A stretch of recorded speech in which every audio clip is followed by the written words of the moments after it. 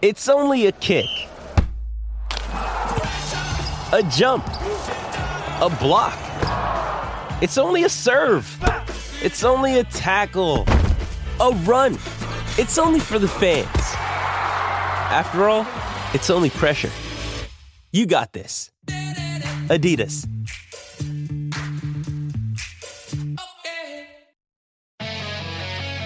Live from the Fox News radio studios in New York City, fresh off the set of Fox and Friends, it's America's receptive voice, Brian Kilmeade. Thanks so much for listening, everybody. It's the Brian Kilmeade Show. Senator Bill Cassidy is standing by. How does he feel? He does the bipartisan bill. They tried to jam down a reconciliation package, and it looks like that might be stalled. Does he feel vindicated? And Governor Mike Huckabee, Fox News contributor, former Arkansas governor, presidential candidate, and he's host of a great show. I'll be on later today. I'll be taping it, and hopefully you'll see it. All talking about the president and the freedom fighter. Tonight, I'll be in Nashville. Tomorrow, I'll be with the WHIO listeners in Dayton, and then on to Cincinnati. Go to BrianKilmeade.com. Make reservations so I know you're coming. So let's get to the big three. Now, with the stories you need to know, it's Brian's Big Three. Number 3. I could only say what the president has said himself, that he is planning to run for re-election in 2024. I don't have any more to add. But just to be clear, when the president says he plans to run again, he means with Harris on the ticket? Yes, he does. There's no change. Yes. Something about bringing up her name just makes people giggle, including her. Karine Jean-Pierre, who is filling in for Jen Psaki. Another jaw-dropping bad answer from VP Harris. Are more and more political pundits questions whether Joe is up for the job. It even talks to the women looking to ascend to the job. Number 2. In Burlington, Vermont, often just 5 officers are on shift for a city of more than 44,000 after Burlington's leaders cut the police force by nearly 30%. We're in a situation that I think nobody wanted us to get to. In other words, there are some unintended consequences. Oh, absolutely. Yeah, at least. Crime. It's so bad even left Dems are taking notice as the fund has morphed into refund the cops. We will share the stats and let you know why just paying for more cops and getting more law enforcement will not do the job. Number 1. For unvaccinated, we are looking at a winter of severe illness and death for unvaccinated. But there's good news. If you're vaccinated and you have your booster shot, you're protected from severe illness and death. Yeah, that's Joe Biden, Mr. Happy Face. Stop helping. Hey, governors, as another COVID wave crashes stateside, please channel DeSantis and not de Blasio, and let us handle it from here. Instead, here comes the mandates, the booster madness. Better not lead to more lockdowns. We'll bring you the latest, because I think the people are fed up with it, and I'm not sure it's healthy. He's a doctor before he became a senator. Senator Bill Cassidy joins us now. He's the Health and Finance Committees. Senator, welcome back. Hey, Brian, thanks for having me back. I like the big three. Well, yeah, first off, Senator, as a doctor, what is your take on this Omicron variant and the fact that over the last week, 6% increase in cases, and we have a 7% increase in deaths? Omicron tells us what the future is going to be like. We're going to have wave after wave of different variants. We got to learn how to live with it. Continually kind of go through the cycle. We have Omicron. We take our vaccine. You're less likely to get ill. You're going to have some people, most likely, and we don't. That's tragic. That's really tragic. But the fact is that it's going to be something we live with, and we've got to start beginning to adjust to that, Brian. And don't you think that the American people realize that, and that they do no longer, whether you're a Democrat or Republican, welcome these lockdowns? Yeah, I think that. The fact is, the American people are making it pretty clear that when you start judging public safety versus personal freedom, they feel like it's going a little bit further to the kind of public health than they are comfortable with. Now, you may argue with that. American people, or whatever you want to say, but the fact is that's what they are indicating. And I think public officials have got to take that into account. Should you get a vaccine? Oh, absolutely. I've got my vaccine. I've actually had a booster. Get vaccinated. It is the difference between wearing a seatbelt before you have the accident or wishing that you had it on after you had the accident. So, Doctor, I hear you. But, I mean, is anyone taking the stats on the breakthrough cases and the hospitalizations? We just hear these numbers that 97% of the people who are hospitalized are not vaccinated. But yet when the anecdotal information tells a different story, we're certainly watching these sports leagues tell a different story if we're to believe that they're vaccinated. Are you concerned about the waning strength of the vaccination? Well, two things about that. There's a difference between being infected and going to the hospital. Now, the vaccine, you may still get infected, a lot less likely to go to the hospital. Alternatively, if you don't get vaccinated, you're much more likely to go to the hospital. So infection, probably, the breakthrough infection thing is probably not the stat we should be looking at. The antibody titers from the vaccine go down over time, but you still got some baseline protection. It's still going to protect you. Is this how you would describe the winter? Cut one. For unvaccinated, we are looking at a winter of severe illness and death for unvaccinated. For themselves, their families, and the hospitals they'll soon overwhelm. But there's good news. If you're vaccinated, you have your booster shot, you're protected from severe illness and death, period. Is that how you would describe it? I put a little bit more nuance there.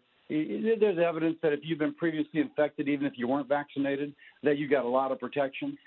Yes, you may still get infected, but probably gives you a lot of protection. There's a lot of nuance there that I wish the CDC would start talking about. I think the American people understand it, and they feel like the CDC is not being straight with them.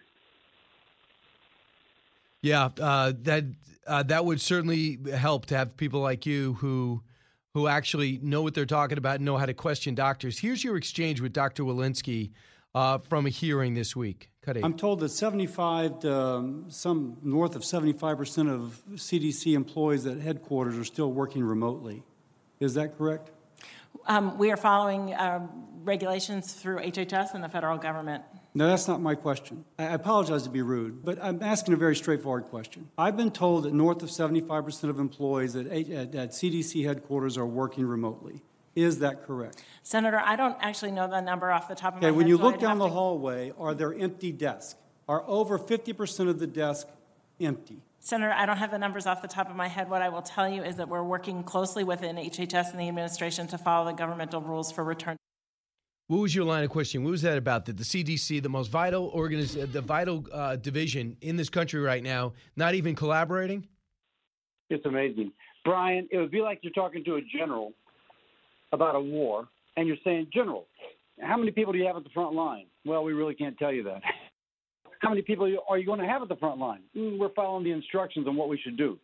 Brian, it's not just the CDC, by the way. There's credible evidence that there are just tens of thousands of government employees who have not worked since the pandemic started. Now, I may be wrong on that, but there is actually evidence out there that there's a whole swath of people that have not worked from home. They've not Zoomed. They've not gone into the office.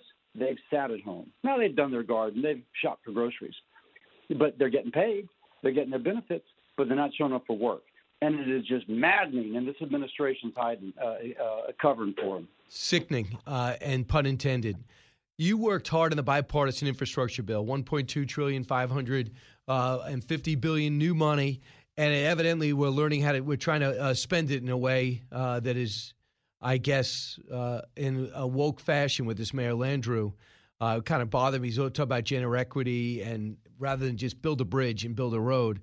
So the same day that you guys agree on the bipartisan bill, the president says, I'm not passing one without the other, this reconciliation bill.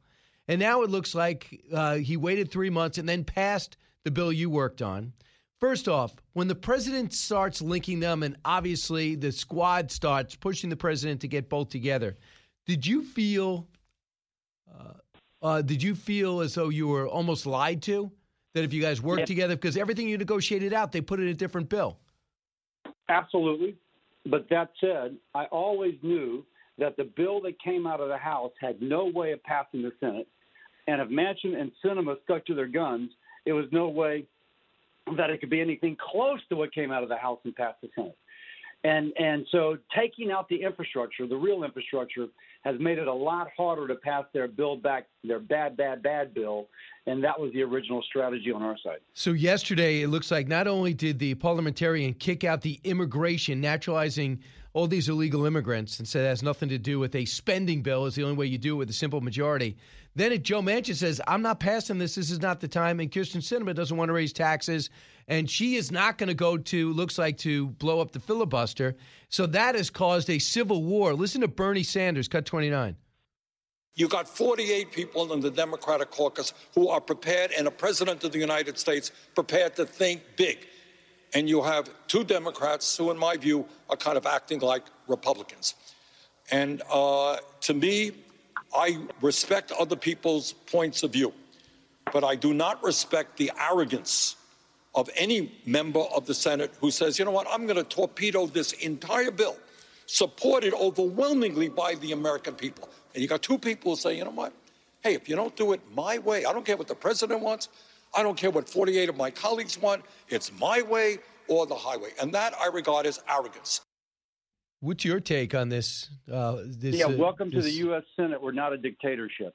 And we're actually supposed to be able to take things and make sure that they are better, not representing the views of the person who is arguably the most liberal person in the Senate since Kamala Harris left, but rather the views of the entire United States of America. And there's 52 senators that think it's wrong to mortgage our future for programs which Bernie Sanders may like, but we're not sure makes our country stronger. Now, and I could go down some list of things that everybody would agree is not going to work to make our country stronger. So, Bernie, he's got a perspective. I disagree with that perspective. Listen to the heat Joe Manchin's under. Cut 28. Senator Manchin, is it true you want the child tax credit out of No, I'm not against it. I've always been for child tax credits. We voted for it many times. You want to continue it the way it is with $300 a month for the youngest kids? Guys, I'm not negotiating with any of you, okay? You can ask all the questions you want. You can just, guys, let me go. This is bullshit. You're bullshit, okay? I'm done. Okay, thank you. All right, Senator. God almighty. So it's getting hot, but he is literally saving the country. So what Joe's pointing out, the tax credit they have in there is only for 1 year. Now, if you actually funded their tax credit over the entire 10-year period, it would cost the entirety of what they have to spend for it, $1.75 trillion. So the left wants to give you a 1-year tax credit, pull it back, but knowing that next year we'll come back and do it unfunded. Now, that is a way to push our country into economic oblivion, passing bills which in no way are paid for, cynically knowing that you can lie to the American people, hey, don't worry, it's paid for, when it's really not. Hats off to Joe. He's the one who's calling them out. Absolutely. Literally, because ever since you lost Georgia, it would have been easy for them to pass a reconciliation package, but they can't agree on any of it. Where is Joe Biden's view? You sat with him for the infrastructure bill. Is he like Manchin, but just hostage to the left? Has he become in his later years more like Bernie Sanders? I can't, of course, I don't know what's in the guy's head. But all you can point out is that he used to be like Joe Manchin, and now he's like Bernie Sanders. And you get a sense that Bernie's frustration is that he felt like he had the power within his hand, and now it's being thwarted by a democratic process, which is a little bit kind of like, you feel frustrated because the democratic process is thwarting your vision of what America should look like? That's actually a good thing. It works left and right.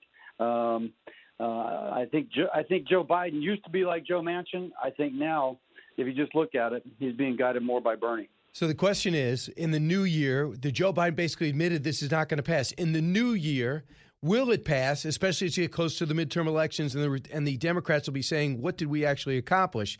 Here's what Mitch McConnell said, cut 31. But if you look at the nature of their problems, the open border, the raging inflation, the rise in crime, I think the likelihood of their dilemma getting much better in a year is pretty slim. What's your take, Senator Cassidy? Totally agree, because they would have to go against their radical left. They would have to use one of your top three. They would have to not only help fund the police, but that have to do something about the DAs that actually are not enforcing the law. And that's not a federal issue, but the federal government can have influence on it, and they've been influencing it negatively so far. The border, that have to shut down the border, totally goes against a progressive left open border. By the way, they have to do something about opioids, but to do something about opioids, they have to do something about the border. That's where the drugs are coming across, and so they can't do anything about opioids. They're captive to their left agenda, and they're just exposing it as bad for the United States of America. We're cracking down on 5-year-olds with the vaccine in New York City, but we left the border wide open where nobody gets tested from countries so impoverished they don't even know what a vaccine looks like. You can't have it both ways. Senator Bill Cassidy, these are all self-inflicted wounds by this administration. For the good of the country, I hope they even wise up to one of them. Thanks so much. Appreciate it. Thanks, Brian. You got it. 1-866-408-7669. I'll take your calls. Then Governor Huckabee will be with us. You listen to the Brian Kilmeade Show. Newsmakers and newsbreakers. Hear it first. Only on the Brian Kilmeade Show. Sign up to The Economist for in-depth curated expert analysis of world events and topics ranging from business and culture to science and technology. You'll get the weekly digital edition, online-only articles, curated newsletters on politics, the markets, science, culture, and China, and full access to The Economist Podcast Plus. The Economist is independent journalism for independent thinking. Go to economist.com and get your first month free. As many of you know from your own life experiences, a life in so-called blue-collar work is something to be proud of. It is very rewarding to work that has impact on your friends, your neighbors, and your family's lives. Great successes can be had in the blue-collar career. There's no degree requirement for achieving comfort, peace, and freedom. While schools cut shop classes and funnel students into colleges, there are plenty of options for hard workers who are ready to take advantage of open positions. Many young people today assume that college is the only way to achieve success in life. That is not true. Let me introduce you to Ken Rusk. Ken spent his younger years digging ditches and working in construction. He never went to college. Instead, he made goals, planned, and worked hard for 30 years. Now, Ken is a successful entrepreneur with multiple businesses and revenue streams. In his national best-selling book, Blue Collar Cash, Ken shares his insights from over 30 years of working in blue-collar trades as an entrepreneur, mentor, and life coach. Now he's created a guide made specifically for you and your unique situation. This guide will give you or someone you love the tools you need to start designing the life of their dreams. You can achieve your dreams regardless of your educational background or your past. Go to kenrusk.com/path to learn more. That's kenrusk.com/path.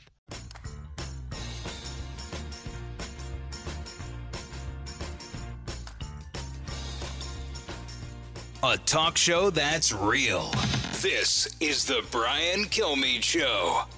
Welcome back. I'm going to get with Governor Huckabee shortly, and it's going to be great. I'll get a perspective on politics, but I want to take a step back, and I know all of you are saying this. I told you so. You defund, reimagine the police. You pull them out of Minneapolis. It follows the same thing in New York. You vilify them in Philadelphia. You never give them any backing in Los Angeles. You legitimately cut this millions out in Seattle and Portland, and you wonder why chaos has reigned supreme and innocent people are being victimized. And now you want to refund the police. Amazing. This is so forecastable. Nostradamus would have said this is too easy. I don't need to look over at Hillside. Here's NBC pretending to be surprised. In Burlington, Vermont, roll call looks a little different than it used to. I know it was a long night. Often just 5 officers are on shift for a city of more than 44,000 after Burlington's leaders cut the police force by nearly 30%, essentially imposing a hiring freeze. With fewer officers, some routine patrols stopped altogether. They're just not there. Mark Bouchette and his family have owned this home goods store for 35 years. He says the police couldn't respond quickly to disturbances, prioritizing more serious calls. He and his staff felt their absence. They said, we don't feel safe in the evenings. In Burlington, Vermont. In Burlington, Vermont. I don't know, Mr. Hands-Off, Senator Bernie Sanders, the all-powerful one. Don't you think it's time for a change in Vermont? If Vermont can't be saved, what chance do you have in Oakland? This episode is brought to you by Shopify. Whether you're selling a little or a lot, Shopify helps you do your thing, however you cha-ching. From the launch your online shop stage, all the way to the we just hit 1 million orders stage. No matter what stage you're in, Shopify's there to help you grow. Sign up for a $1 per month trial period at shopify.com/special offer, all lowercase. That's shopify.com/special offer. Cut 10. We're in a situation that I think nobody wanted us to get to. In other words, there are some unintended consequences. Oh, absolutely. The department hired social workers to handle mental health calls and other community issues. I will never betray my badge, my integrity. Now, Chief John Murad is working to rebuild his ranks. Ultimately, we don't want to defund. We want to fund. Good policing is expensive. I think that has ultimately proven to be a grand experiment on a national and local level that's gone awry. No kidding.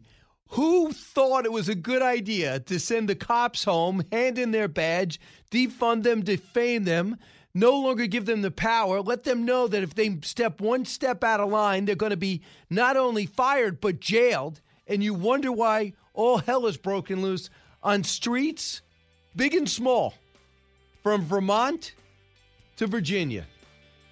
When we come back, Governor Mike Huckabee on what this means for the Republican Party that is pro-crime, is pro-law and order. Before it was cool. Now it's necessary. Thanks for listening to the Brian Kilmeade Show. See you tonight in Nashville.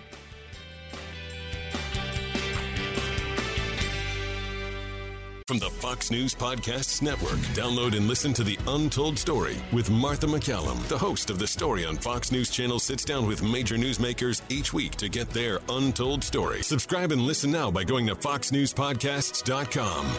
A radio show like no other. It's Brian Kilmeade. I'm hoping you can clear something up here when it comes to the question of 2024.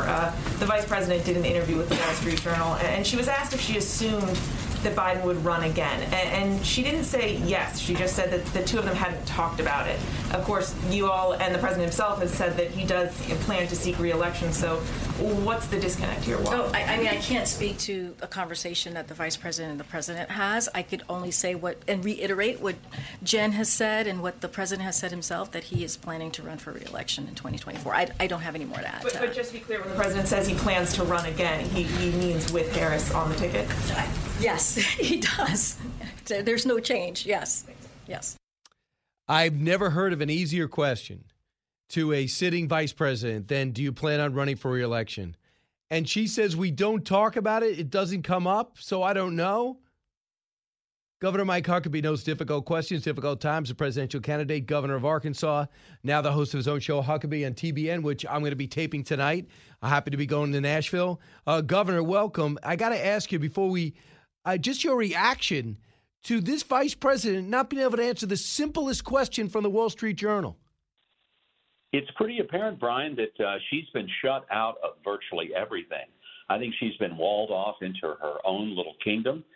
They don't want to talk to her. They don't want to really give her any information. She's not brought in on the big decisions. It's the worst place for a vice president to be. Somebody has said that a vice president's like a lieutenant governor. I've been one of those. And it's basically like being a spare tire. They just put you in the trunk, keep you in the dark, but keep you all pumped up in case they ever need you. And that's pretty much what's happened to Kamala Harris. She is in the dark, all pumped up, but they hope they don't need her. Because if there was a flat tire like we got with Joe Biden, the tire would only be flatter if Kamala Harris were called into duty. Governor, I think that was right in the 80s. But when I think about Dick Cheney, when I thought about how active Al Gore was, you saw how vital Mike Pence was, especially with a businessman president. And then you see Joe Biden got a lot of things. Joe Biden was in charge of the stimulus package. Joe Biden did the border, obviously the controversy with the Ukraine. No one could say he didn't have a lot to do. You might not have liked the job he did. But in today's, the vice president has been utilized, especially one in her 50s with a president in his 80s. Well, it would make sense to pick a person that you had the kind of competence in and you could use them in an effective role.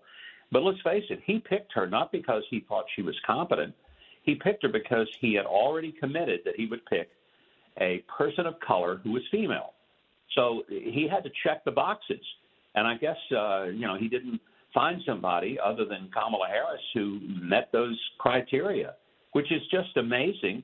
But that's what we're dealing with in identity politics. It's not about competence. It's not about can you do the job? What can you bring to the table, add to the ticket, do to make the administration better? It's, do we look like we're pretending diversity when in fact all we're doing is just projecting our own sense of inadequacy on the rest of the country, but saying, hey, by golly, we have a female and we have a person of color, and therefore it's got to be wonderful. Governor, it's pretty amazing that this administration, even if you don't agree with their policies, they have so much experience. You'd expect them to get their trains to run on time, but you might not like the direction the trains would go. But we're not even seeing that. We're seeing comments where, inflation is transitory. We're not going to defund the police, but we're going to empower Black Lives Matter. We're going to go to see Jacob Blake. We're not going to go see any of the shop owners that got their shops burned down. So we see all this stuff take place, and now we're watching crime run rampant in the major cities. How did they not see this coming? Because you cannot get elected and not provide law and order. You know that. Democrats know that. What happened? Ultimately, people elect you because they think you can do a job that will make their lives better, not because you're going to be into symbolism. But this administration has embraced symbolism over substance. Look at how difficult it must be to walk to the podium of the White House and to tell everybody that the Afghanistan withdrawal was absolutely wonderful, or to be able to say that you're in total control of the southern border, or that the inflation is just a temporary thing, but it's doing great. And hey, even though gas prices are up nearly $2 a gallon, they're down 7 cents. So boy, we're doing great on the energy front. People aren't stupid. And everybody who goes to the grocery store and sees that their groceries are 5 to 20% more than they were a year ago, when they pump gas and know that it's still costing them $20 to $25 per tank more than it did a year ago, you don't have to try to convince them that Joe Biden is doing a great job. And that's the problem this White House has. They don't understand the difference between a message and a meaningful improvement for the lives of American people. I mean, remember they were going to pay the alleged separated kids from their parents $450,000, and when it was brought up to the president, he said that's garbage. Then he said, of course they're supposed to get it. Now, yesterday they ruled they're not going to do it. I mean, this is Keystone Cop stuff. Listen to Nancy Pelosi. Tell me if you buy that she's actually befuddled about crime in America. Cut 21. It has to be stopped. And again, showing that people are not being able to profit from that. This isn't like somebody stealing something to go home because they don't have the money to buy. This is about stealing for profit. They have to prove where it came from. It's outrageous, and it must. I agree with the mayor. It must be stopped. And it's not just San Francisco. It's in our entire country. Is she really coming to this conclusion? You know, I think she's completely incapable of understanding what's going on because she lives in a world like the rest of America. She lives in a walled environment, not only in San Francisco when she's home, but she lives in a very walled and protected environment in Washington. She's not worried about a carjacking. She's not worried about having her purse stolen. She's not worried about anything. She has somebody pushing the elevator floor for her. She doesn't even have to remember where she's going. Somebody's walking in front of her and behind her. All she's got to do is just show up, and even then she has trouble getting her words out. But, Brian, this is the problem with Washington. Too many people have lived their major adult lives there. They don't understand the rest of America, and even the people they rub shoulders with are the high-dollar donors at some Georgetown cocktail party who are as oblivious about the realities of America as Nancy Pelosi is. So it's a couple of things. If you were China, Iran, or Russia, our greatest enemies, you could not have designed a more potent offense against America. First, you remove law and order from the streets. Then you take swipes at America's foundation and our history in real time. Question everything. Start taking down statues and rewriting history books. You rolled out a history series for kids, right? Right. It's called Learn Our History, and it's basically to help give parents a resource so that their kids can learn about American history. It's not a revisionist history, but it's an honest history. We have our flaws. But the point is, America is a remarkable miracle in the great family of nations throughout civilization. And there's never been a country like us. We are constantly improving. And we don't want kids growing up thinking that America is evil and racist. We want them to understand that the big picture is that we are moving toward a more perfect union. We're not perfect yet, but we're a lot better than we were, and we're still a lot better than any other nation on earth. And that's why so many people are lined up at our borders to get in. Right. But, Brian, there's not a single soul lined up at the border to get out because they hate this country so much. It's just the elites who seem to hate America. Yeah, absolutely. And I'm going to be on your show tonight. You're kind enough to invite me, and I appreciate it. Your TBN show. It's an unbelievable facility you have, and you're a fantastic host.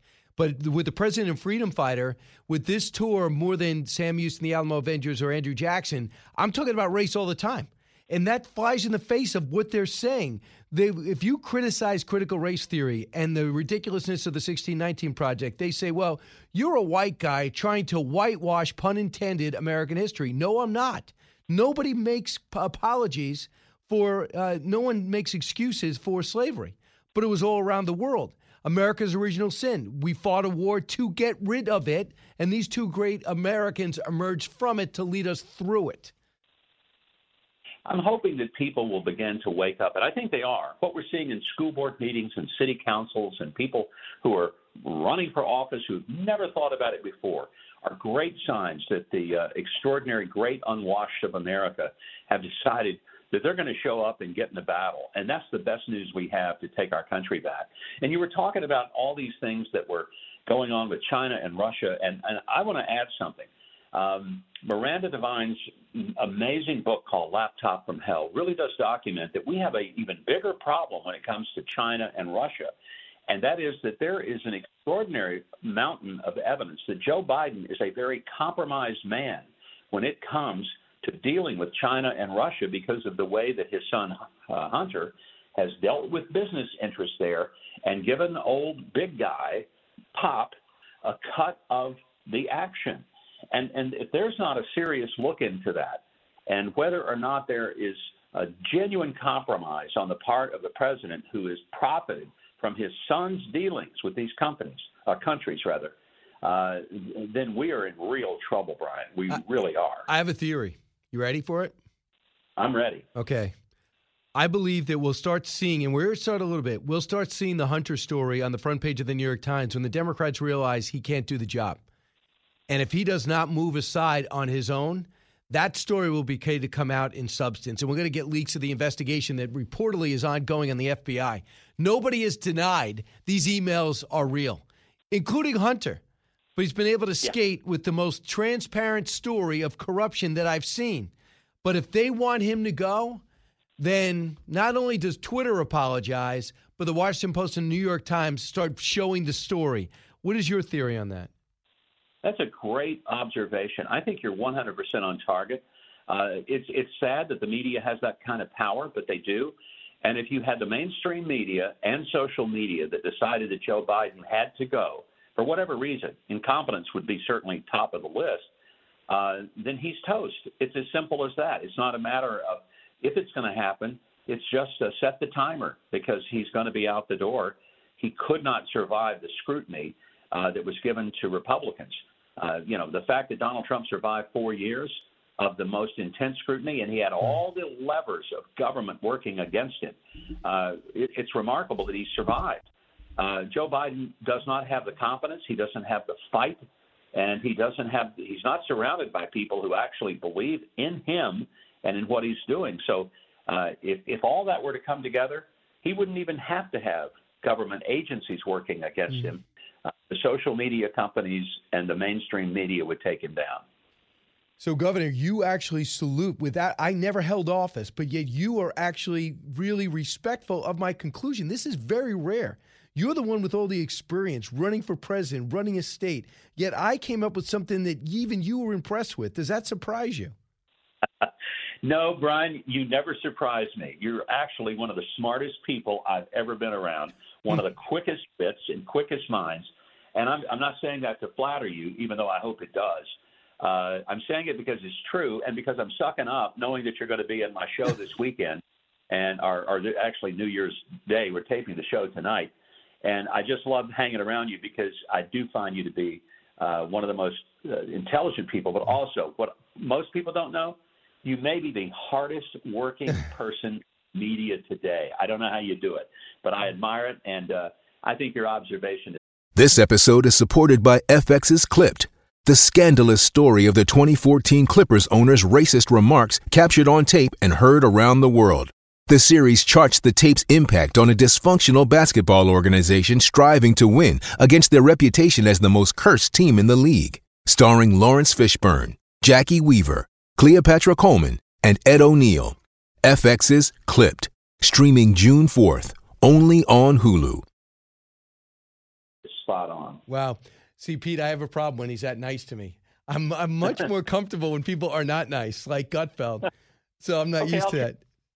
You get here today. Right. How's that? So, by the way, the governor's facility and his show, I mean, it really, I've been to the Tonight Show right across the street. The governor, what you've wrangled and pulled off with that studio and that show is unbelievable. Johnny Carson would have said it's nicer than his set, let alone what Jimmy Fallon's dealing with in New York. It's going to be great. So I will tape today on TBN this afternoon. I'll bring my A game, I promise. Well, you need to. And by the way, you know who our musical guest is for the New Year's show? Nope. Fenners. And I'm telling you, wow. It will rock.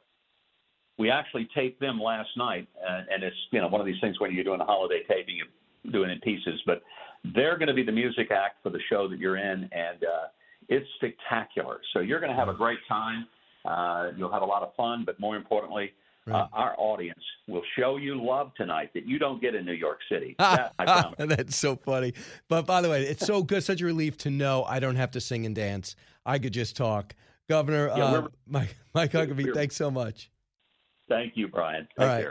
1-866-408-7669. I'll be back with your calls. You listen to the Brian Kilmeade Show. Educating, entertaining, enlightening. You're with Brian Kilmeade.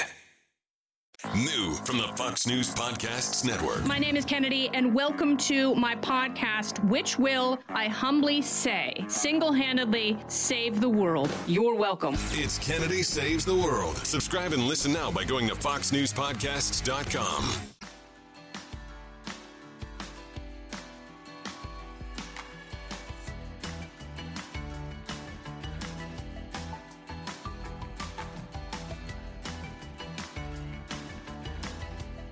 The more you listen, the more you'll know. It's Brian Kilmeade. What we're seeing is this massive new wave of fear that is fueling our second pandemic after COVID-19, which is a pandemic of lunacy, which is Omicron. Now, I call it Omicold. If you look at the epidemiological data, the epicenter is now way down from Omicron. The hospitals had some hospitalizations, not much. They were short. They averaged 2.5 days instead of 8 days. But a study just came out of the University of Hong Kong telling us that Omicron does not invade the lung tissue. That's deep in the respiratory tract. It stays superficial in the nose and bronchus. So that's why we're seeing a common cold-like illness. That's why I call it Omicold. Yes. And I thought that was pretty clear that it wasn't serious, but the numbers are going up. Of course, I will tell you flat out, I'm not a doctor. I don't know, but I'm just astounded how these doctors contradict each other, how the CDC is doing nothing except for rubber stamping, it seems, what Pfizer and Moderna are doing. And then, Dr. Makary, one thing I worry about is these young athletes, very fit college players, high school players, who are forced to take the vaccine and suddenly have these new heart issues. And listen to what Dr. Makary says is happening in Europe. Cut 5. We're talking about Dr. Fauci. Does he... Out of the gates and ready to go. Hey, it's Hutton Withrow. Hot Mike is here on the Outkick Network. We've got your afternoon covered with the latest sports discussion, and it's available wherever you find your audio. Daily analysis and news. He is hot. I am Mike. Actually, my name is Chad.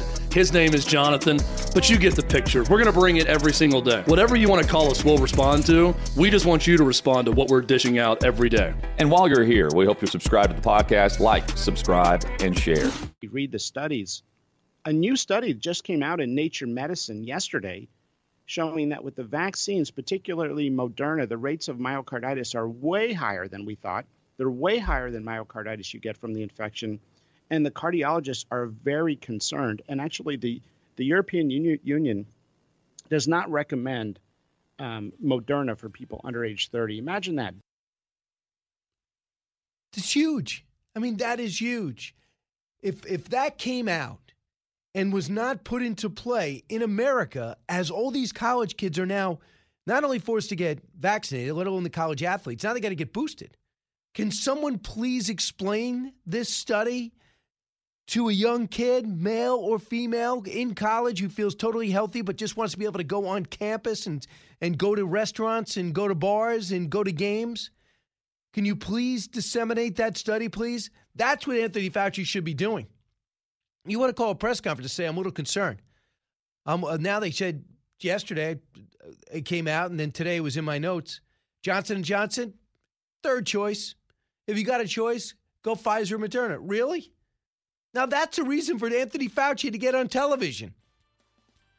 Not to go on television and hope he gets that question about Johnson & Johnson. The guy doesn't do any studies.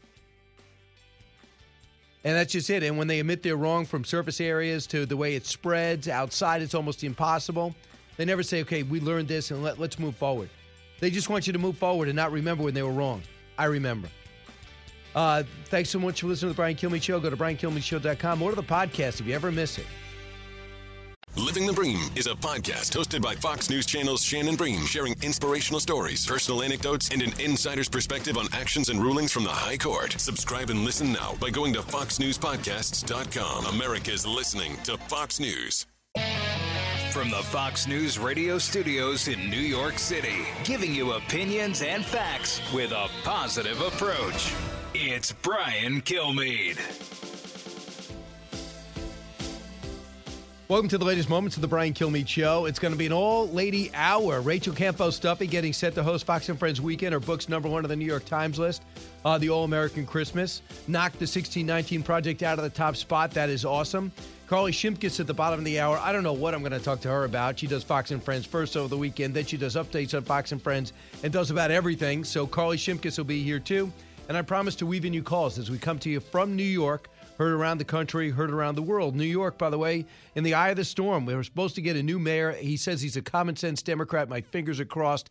We can't take any more knuckleheads. I don't think the city can survive. And this governor, so oppressive. I'm going to play some cuts that make me feel that Governor Cuomo might have been the good old days, ethics issues aside. Let's get to the big three.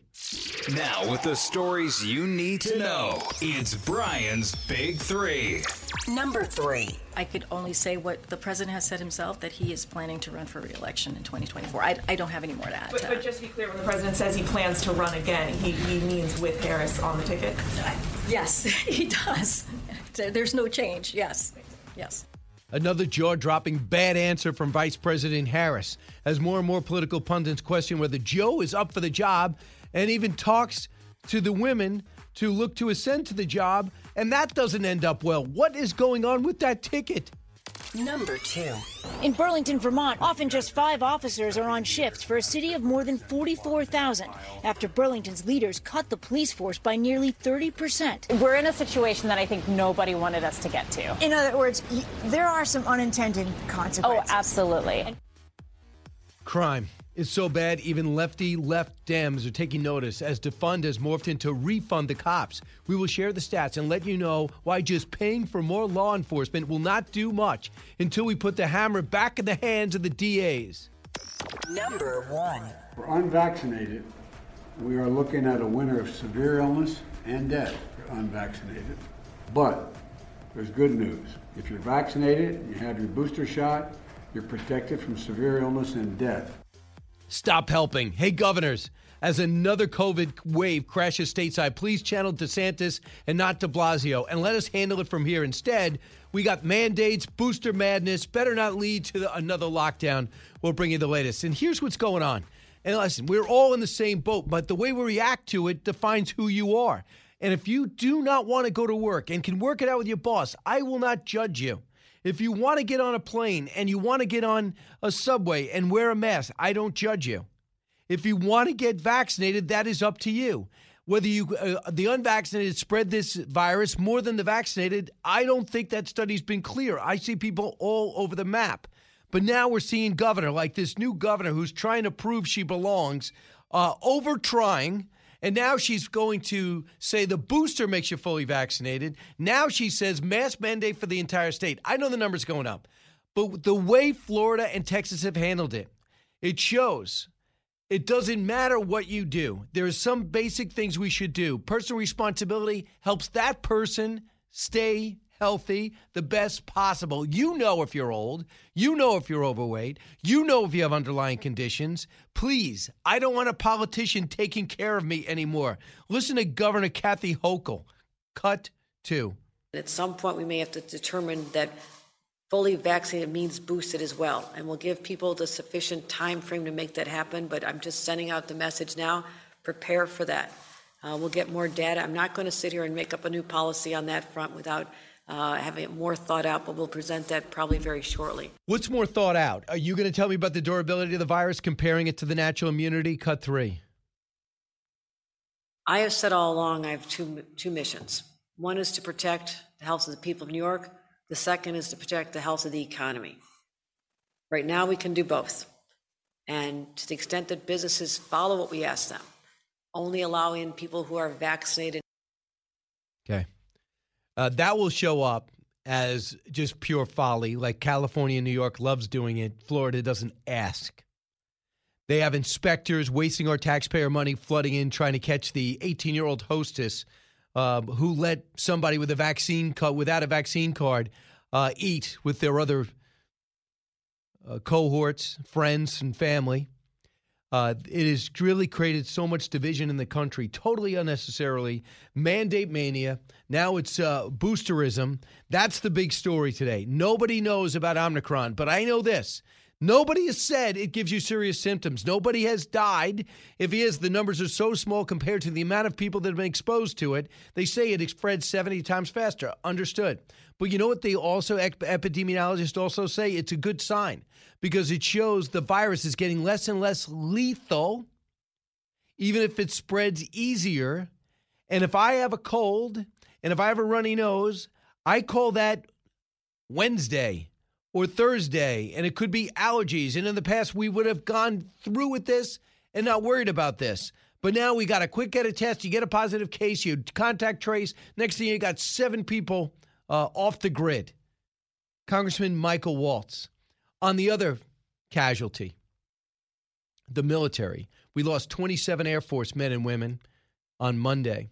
And now we lost about 100 Marines.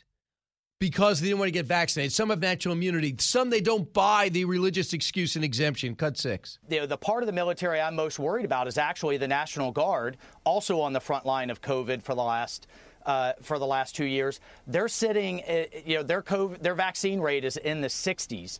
So are we really going to let go and discharge a third of our entire National Guard, tens of thousands of soldiers, because they have less than a 1% chance of a fatality, and particularly when the average age of the National Guard and the Army writ large is 27 years old, that has even a lower chance. Listen, I know the numbers are going up. I also know that we have very little to do with it. I mean, look at what Florida. Everyone loved beating up on Florida. What is Governor DeSantis doing? Florida is 1 or 2 with the least cases. Now, I don't give him any more credit today than I did 2 months ago because we live in a free country. We are intelligent people. If you're the CEO of a company, you make your policy. With your income, when it comes to school, I weigh whether my 7-year-old, my 17-year-old should go with or without a mask. Enough. Go at all? Enough. If they're dealing with leukemia coming back and they're 17 years old, I wouldn't put them in 11th grade. It's a little bit too risky. But if they're not, and I hope everybody is clear, if you have a kid that's healthy, stay healthy. The best thing you could do is work out, stay fit, take vitamin D, take zinc, take vitamin B. Now, Dr. Joseph Ladapo is the Florida Surgeon General. Tell me if you have a problem with this philosophy. Cut 7. We've made vaccines widely available. We prioritize seniors. We've stepped away from mandates. They only have brought division and just really increased the politicization of the pandemic. And he's made monoclonal antibodies available. So early treatment, the idea that, this message that we heard nationally, that you should just go home and wait if you're high risk and contract coronavirus, it's terrible medical practice and it's terrible advice. And it resulted in a lot of people dying who didn't need to die. So here, Governor DeSantis led the state in helping create monoclonal antibody sites and encouraging clinicians and people who live in Florida to seek therapy. What is wrong with that? And he's 100% right about the mandates. I'm pretty sure you don't want a politician telling you what to do with your kid. But now in New York City, for example, and maybe your city, that kid can't go to the Nutcracker, can't go to Radio City Music Hall, can't go to a play that you want your whole family to go to because he or she is not vaccinated, because you feel as though it's okay for you, but you don't want to put your child's health at risk. They depend on you, and you don't feel as though they need it, and you're not comfortable with something so new. I was comfortable enough to do it. My kids are older. They wanted to stay in college. One wanted to stay employed. You wouldn't have had a chance to do that if he didn't go ahead and get vaccinated. I don't love it, but those are the rules. It's private. Don't love it. But we're seeing now is seeing things like, well, the number 3 choice should really be Johnson & Johnson, and the first one should be Pfizer and Moderna. Really? Well, you got to tell us that. That's what Anthony Fauci should be telling us. Meanwhile, the CDC has decided to endorse that then. Now, the Washington Post, of all people, has called out the FDA. Here's why. The past month, the FDA has authorized booster shots for anyone 16 and older. The Centers for Disease Control also revised its guidance to recommend those shots for everybody. So Krauss and these two authors also pointed to the outrage that was expressed when President Trump's administration authorized treatment like hydroxychloroquine and convalescent plasma for the coronavirus without committee input, and said the same standards should be applied to the Biden administration. No kidding. No kidding. We should apply that, they said, although some find it convenient to make policy without their input, the Washington Post says, the long-term consequences will hurt public health. The FDA had previously raised concern about the risk of myocarditis and pericarditis, inflammation of the heart muscle and surrounding tissue associated with the Pfizer vaccine. So now they were worried about it 6 months ago, a year ago. They're not worried about it because Pfizer says they're ready with it. That makes people just distrust and say, stop helping me. When we come back, we'll be joined by Rachel Campos Duffy. Brand new book out. She's going to be hosting 8 Hours this weekend and also hosting our New Year's Eve show. Rachel Campos Duffy will be here. Don't move. It's Brian Kilmeade. Jason in the House, the Jason Chaffetz podcast. Dive deeper than the headlines and the party lines as I take on American life, politics, and entertainment. Subscribe now on foxnewspodcast.com or wherever you download podcasts.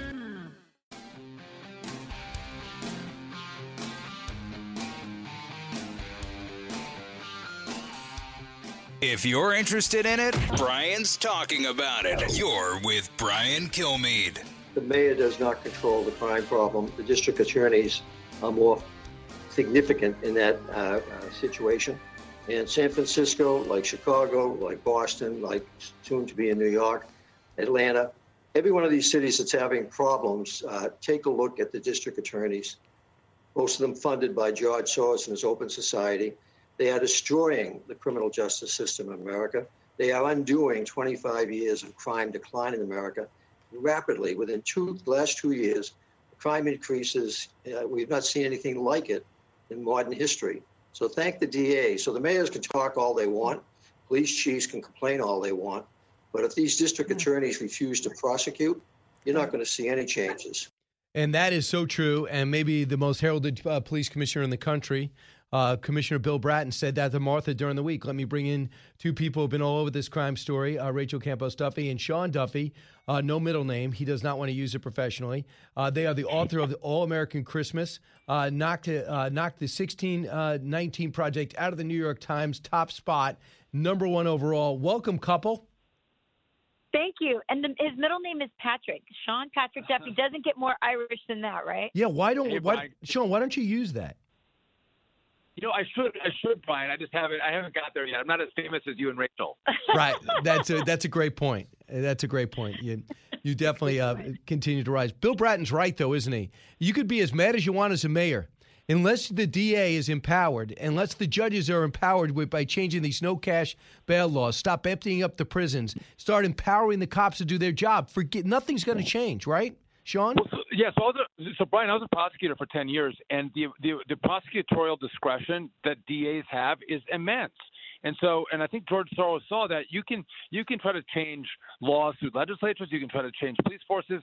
He realized it's simple to get criminal justice reform cheaper just by changing the DAs who will decide not to prosecute crimes or not ask for high bail recommendations. And so the success of George Soros's warped mindset on crime has got these DAs in place, and we've seen the consequences. I mean, our cities are burning. The smash and grabs are through the roof. And I think the benefit of this, though, Brian, is that most Americans will now go, hey, listen, maybe criminal justice reform and bail reform and weak DAs aren't the answer to keep my community safe. Maybe we need to take a little deeper look into who's actually my prosecutor, and are they going to be tough on crime? And I think people, like on school boards, are going to pay far closer attention. So, Rachel, it's not even Brian, projection. I think that George Soros has blood on his hands, and so does Eric Holder. He's been getting a pass on this. This is an effort that Eric Holder and George Soros have been working on together, raising money and donating money to campaigns for weak prosecutors like this who share their ideological point of view. It's embarrassing. They put Kim Foxx, George Gascon, Chesa Boudin, Larry Krasner of Philadelphia all into power, and they're loving this. But Democrats are horrified because they realize law and order is something that everybody can agree on, including independents. That is why I believe the San Francisco mayor spoke up. They have to at least act like to pretend they care about it, or they're going to lose everything. But I do got to ask you about Christmas. You saw, guys, your book is out. It's getting people in the Christmas mood. The fact that it's selling, it shows not only is it a good book with personal stories of Fox anchors and personalities and what some of our tradition, there's a thirst to go back to normal. Rachel, are you concerned with this latest variant and Joe Biden sitting there all glum yesterday that it's going to be impossible to get back to normal this Christmas? I guess it depends on where you live. I mean, you look at Florida, not only are cases down, but their emphasis is on early treatment, something we've been saying forever on TV. What happened to early treatments? Why is that not part of the solution? And why do they just want to pump more fear? I think you're right. I think the reason this book is number one is because people, A, love Christmas in America. B, they want to return to their traditions and the cultural norms of this country. And they realize we're on a bad path, and they're not going to let people like Fauci and Democrats and their political power grabs interrupt their family traditions anymore. So many people, I mean, you and I ran into Harris yesterday in the hallway at the studio. Harris Faulkner. Harris Faulkner. Yes, Harris Faulkner.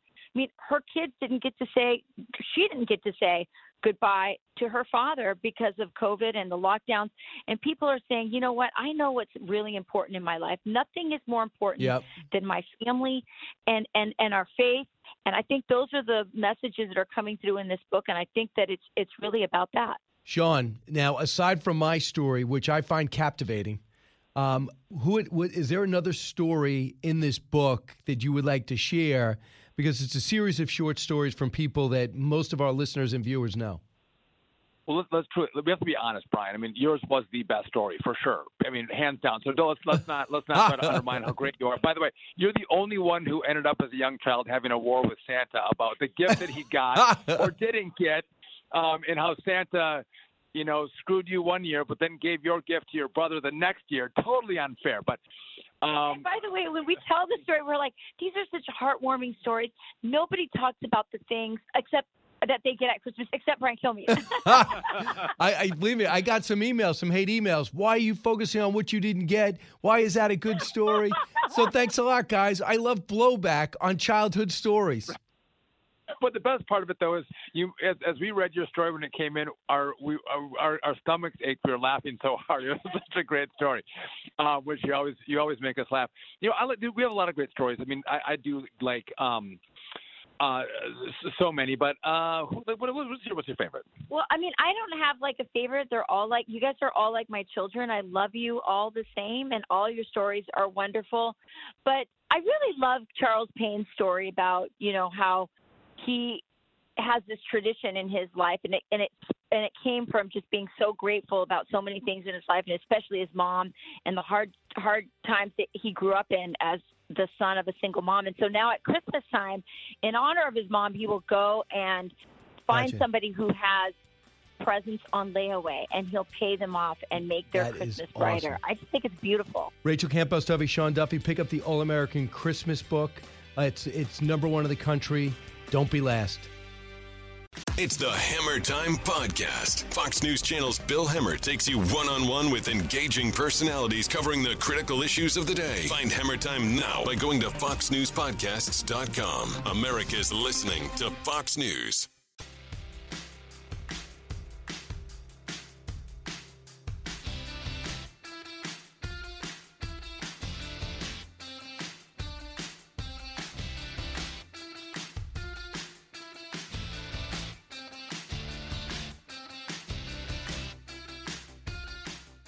Radio that makes you think.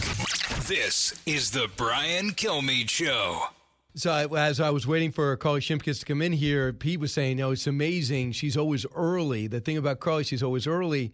And the other time, I remember one time she was so early, she came in on the segment before us talking full voice while I'm on the air. And now she comes in right when we're about to start, so we couldn't even format something and have a theme.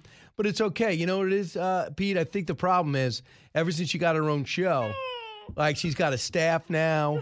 I didn't meet her demands, I guess. Right, she's got a staff, and she counts on them to remind her about all this. I guess I ignored it. I am so sorry. I was late. I don't know what to. I don't know. You were actually right on time. You're actually right on time. That which is late.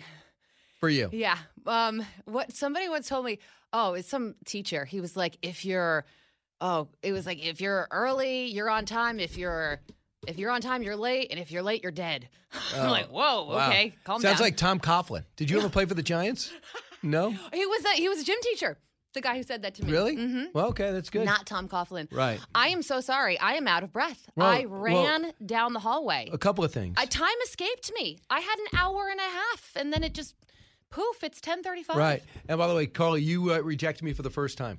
So I asked you, I'm doing the 7 o'clock next week. And I said, Carly, last time I said, do you want to do the last block? And she said, Brian, I got to get up at, I got to be up at 4. I got to be on the air at 4 o'clock. The answer is no. I get up at midnight now. So wow. 7 o'clock What is time, a little late. What time were you normally getting up? Well, before, so I was always on Fox and Friends first, and I was doing it. Something. So, yeah, something every day. That would be like a 2 o'clock wake-up call, and now my alarm goes off at 12:15. Right, and is it enough time? Yeah, know, if I get up at 12:15. Right, a lot of snooze? Snooze. Right. Yeah. That may have been a little bit of as to why I was late this morning. Has it affected your nightlife? I don't have. What is nightlife? You haven't had it. Every now and then when I take a day off of work and for some arbitrary reason, and it's like a Wednesday. Like to see your husband. Dinner. Yeah, something like that. I'm like, people actually go to dinner on a Wednesday? What's that like? Right, that's fantastic. Yeah. Well, you're like that too, though, Brian. I don't like to cook. But I do like going out to eat. You know why? Because I think as a kid, we never went out to eat. I was so and I feel like I'm still overcompensating. Really? Did you eat a lot of cube steak? I feel like that was a thing. Cube steak? Yeah, like tough meat. Right, yeah. Like this is what, listen to this. And I still don't know if this is right. I got to ask a meat person. But we used to buy cheaper steak and tenderize it by smashing it. That's cube steak. That's what it's called? Yeah, I so think you buy so. cheap steak and then you beat it up. You beat it to death, and then it becomes like somewhat edible. Right. I cannot believe that you don't eat meat. No, I haven't had. Are you a liberal? Well, I don't know. Have you heard the show? Is that what you're still asking? I'm only kidding. So a couple of things. I just said red meat's hard to metabolize. It takes about 5 or 6 days. I was eating it way too much. I went to see a nutritionist, and they did a profile on what I was eating, and they just said, if you can cut back on the meat. And I said, why? And they said what I just said. I said, I could get rid of it. That's fascinating. So what do you eat when you go out to dinner? It depends how much money you have. And I'll just keep ordering. Oh, like I'm paying. No, I mean, like in this scenario, I'm the one that's paying. That's what I'm saying. Oh, yeah. Oh, okay. I thought we were. Somebody has a few more zeros on the end of their salary, and it's not me. Right. The 0 is the key number. But I will have. I just don't. I try not to eat fried. Don't ever eat fried. Same thing. Number 2 is I'll have chicken. For lunch, usually try to have salad, but I'm somebody, if I have salad for one meal, I cannot have it for 2. No, I know. It gets a little dull, right? Pasta is my weakness. You love it. I could go without like if I had to, I eat meat and, everything. I'm not a picky eater at all. But like if I couldn't live without pasta. That's definitely my weakness. Do you have whole wheat pasta? You try to eat? No, just the standard. I mean, if you're going to eat pasta, whole wheat, come on. It's right. Just do it. I don't really taste the difference. I mean, but whole wheat is supposed to be better for you. Well, I can taste the difference a little bit, but it's also a mentality thing. You're like, that this is garbage. It's healthy. Yeah. For a while. Go in. Okay, a couple of things. For a while, they were told us pasta is the perfect thing to eat before you exert yourself, before a big game, before a big run. That changed. It's amazing how much has changed. When I was growing up, it was on the bottom of the food pyramid, carbs. That was like the thing that you should be eating. Remember the food pyramid? And then fruits and vegetables were right in that little section underneath sugars and stuff. But do you have this incredible metabolism that burns? Are you? Because I've met people like that. I'm wondering if you're one of those people. I don't. I've never. Well, here the thing with me is that I am this way. Like, if people watch Fox, they know what I look like. I can't put on any muscle, but I don't really put on any weight either. So you tried. You grab light weights and you try kind of. Sometimes. Yeah, I get it. I mean, like, I work out. I go to the gym. But I can't do a push-up. Like, really? I can't even do one. And, girl push-ups on the knees, that's not really. You can't really. do that? Not really. Wow. I know. One time I told my husband that. He's like, that means that if you were in 4 inches of water on your stomach, you'd die. He's like, you can't lift your body up. Well, I think that you could build up to it. I don't think you necessarily, it's either not an either or. There are things you can do. I hate it. That's As I'm doing a push-up, I'm like, I would rather be doing anything other than this. That's interesting. Yeah. Should we drop down and try and do some right now? It would make great radio. I could, but we both leave the microphone. I don't have much of a problem doing push-ups, but I was thinking about, let me see, what could we do that would be a little bit lighter? How about this? Kim Kardashian. Yeah. Did you see her in Saturday Night Live, first off? I did. I don't watch Saturday Night Live. I saw the clips that we played. Oh, well, I watched the opening. Most of the great. cold open are absolutely terrible, and they just, they're biased, and it's almost like watching The Daily Show. So, but I watched it, I go, it's going to be interesting to see her. It was absolutely hysterical. It was so well written. Yeah. And she's very comfortable for somebody that a lot of people are criticizing on a regular basis, a self-made billionaire. Right. People see her as being nothing but fluff. Right. But she's got substance to her, and she's very charismatic. Got some people out of prison, doesn't mind President Trump. I mean, they're supposed to be. It's not like she sprung them. But she did spring them. He found out there was problems with the case. They were over-sentenced. Yes. That's a better way to say it. Mm-hmm. If we were live, I'm going to edit that out, my whole thrashing leading up to that sentence. But then she was on a Substack interview, and she's doing this interview and was asked about cancel culture. Cut 41. I think cancel culture is the most ridiculous thing. I'm always about rehabilitation and freedom of speech. I believe that if we cancel someone for something that they had done or said in their past, then we're not inviting them into the conversation to really understand. This is the Bari Weiss podcast. She's pushing back like Kevin Hart has pushed back, like Bill Maher has pushed back. Some people can't recover. We know that, the Matt Lauers. But the cancel culture on things that were totally acceptable when they were said and going back to people's tweets and statements or high school homework. I know. I'm really impressed by Kim Kardashian. Even the way that she phrased that, it was very eloquent. Like it's well thought out. She's definitely thought about this topic before. I mean, even being invited to do Bari Weiss's podcast is interesting. She just passed the bar, or like a level 1 of the bar. They call it the baby bar, which is kind of weird. But I think it's when you're a first-year law student, and she's going to do this law thing. I mean, who knew that she had layers? But apparently Kim Kardashian is an onion. And she's not done that yet. Here, when she was talking about her husband, Kanye West, who she has apparently gotten over, right? They seem to have turned the page. Yeah. I think she's dating Pete Davidson. Yeah. Right. Unique. Right. Women love him. I know. And are you one? Well, I don't know him, so I can't say that I love him because I. But do you see the attraction? He's very pale. He's thin. Well, here's the thing. I weirdly do. You are attracted to him. I'm not attracted to him, but I think it's just a personality thing. He's got the good personality. Yeah, like somebody that... Because there are other comedians out there with better builds. I know. But, have you ever met a guy, Brian, and you just go, you know what? He may not be the most attractive person in the room, but his personality more than makes up for it. Not really.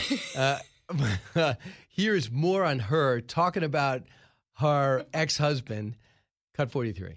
I didn't want him to wear the red hat. Right. I'm not really a rule breaker. I'm very neutral, but that night, I was very forceful with him and arguing with him about, you have to take that hat off.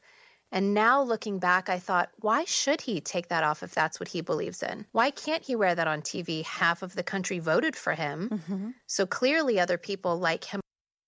And that was to Barry Weiss, who got fired basically from the New York Times, right? Mm-hmm, and she had Substack, and it seems to be going extremely well, where people can write whatever they want, and you get paid by the clicks. Yeah, and I think Kim Kardashian's perspective was probably, I want to protect you from, our circle Critics. in Hollywood, and now she's saying, why would I do that? She's absolutely right. Half the country did vote for Trump.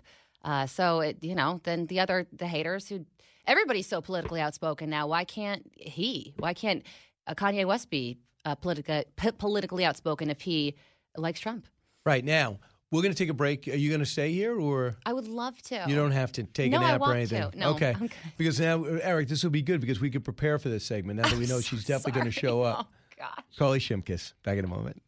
Educating, entertaining, enlightening. You're with Brian Kilmeade.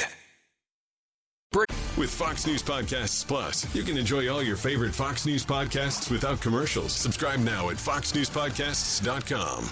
Breaking news, unique opinions. Hear it all on the Brian Kilmeade Show. You got 48 people in the Democratic caucus who are prepared, and a president of the United States prepared to think big. And you have 2 Democrats who, in my view, are kind of acting like Republicans.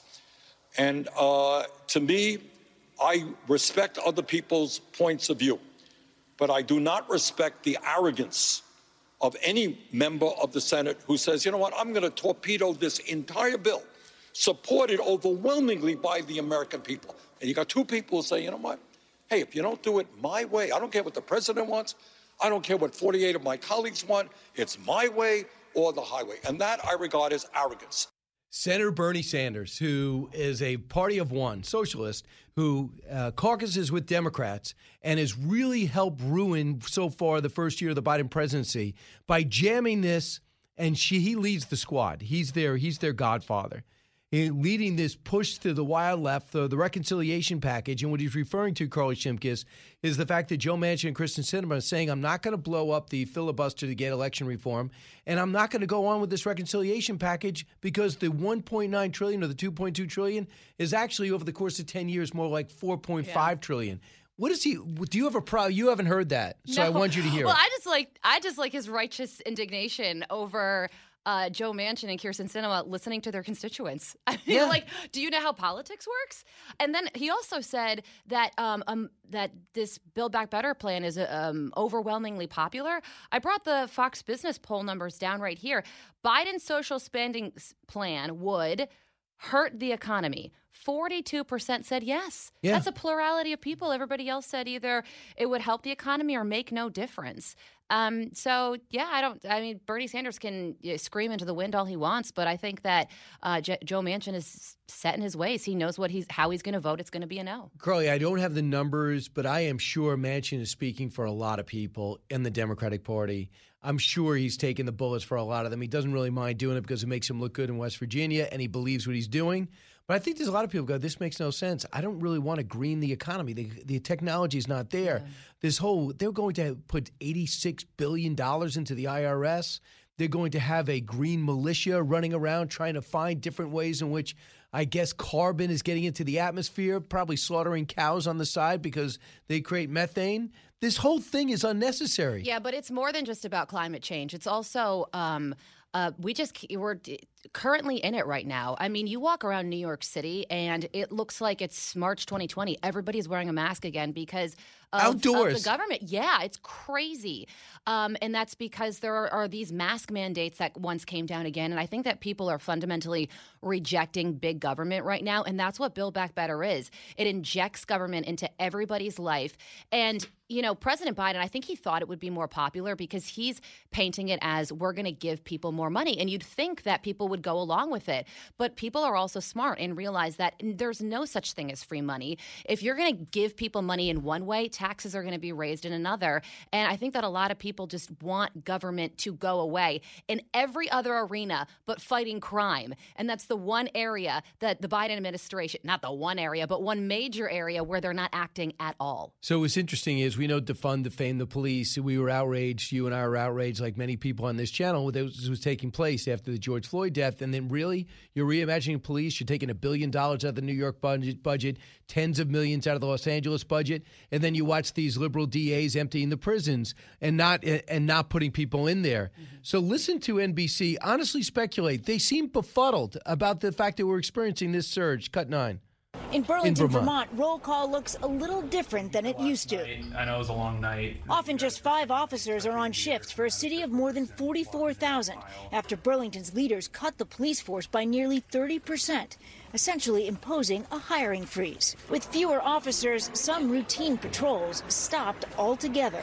They're just not there. Mark Bouchette and his family have owned this home goods store for 35 years. He says the police couldn't respond quickly to disturbances, prioritizing more serious calls. He and his staff felt their absence. They said, we don't feel safe in the evenings. In Burlington, Vermont. In Burlington, Vermont. That's wild. Right. And she was right to say, in Burlington, Vermont?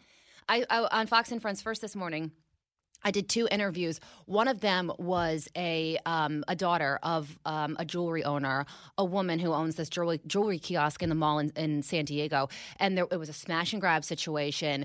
2 guys come up with hammers, smash the case open in the middle of the broad daylight in a mall. And so the woman takes a chair, you've probably seen the video, and starts trying to hit the robbers to make them go away. And then the daughter I asked the daughter, I said, I'm sure that you've seen that this smash and grab trend is happening. Did you ever think this would happen to you? And she said point blank, oh yeah.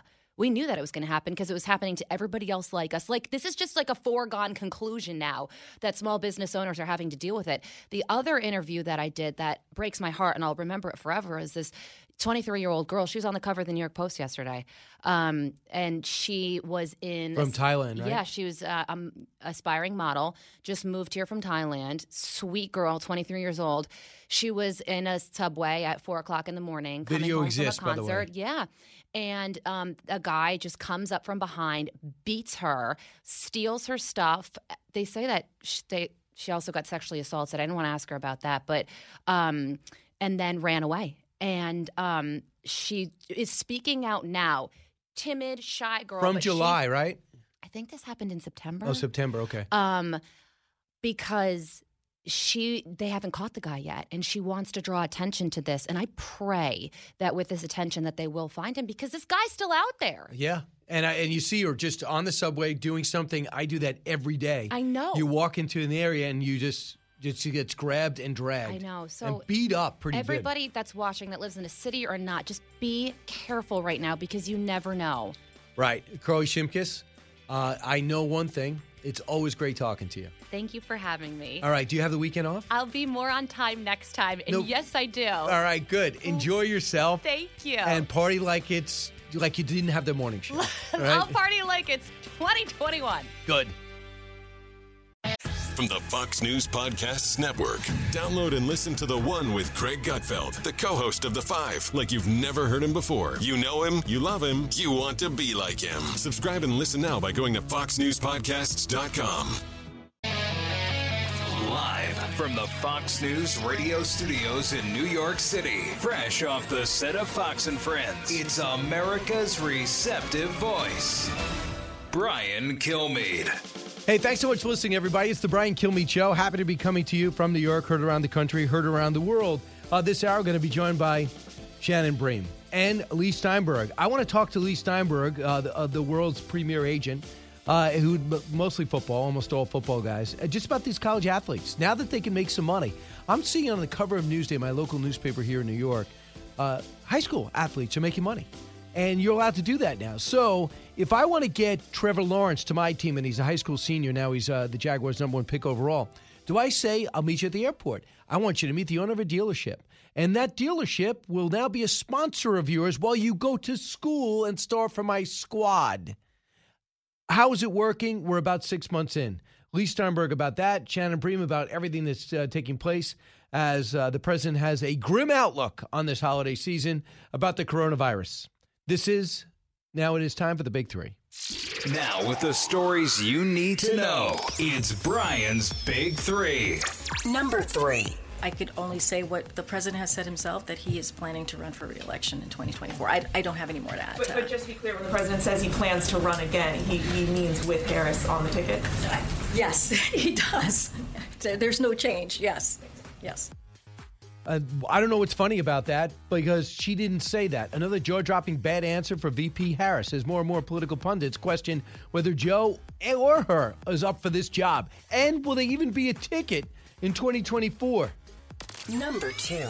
In Burlington, Vermont, often just 5 officers are on shift for a city of more than 44,000 after Burlington's leaders cut the police force by nearly 30%. We're in a situation that I think nobody wanted us to get to. In other words, there are some unintended consequences. Oh, absolutely.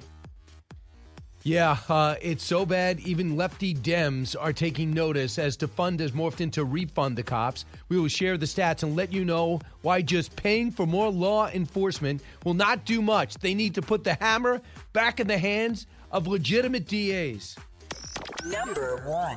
For unvaccinated, we are looking at a winter of severe illness and death for unvaccinated. But there's good news. If you're vaccinated, you have your booster shot, you're protected from severe illness and death.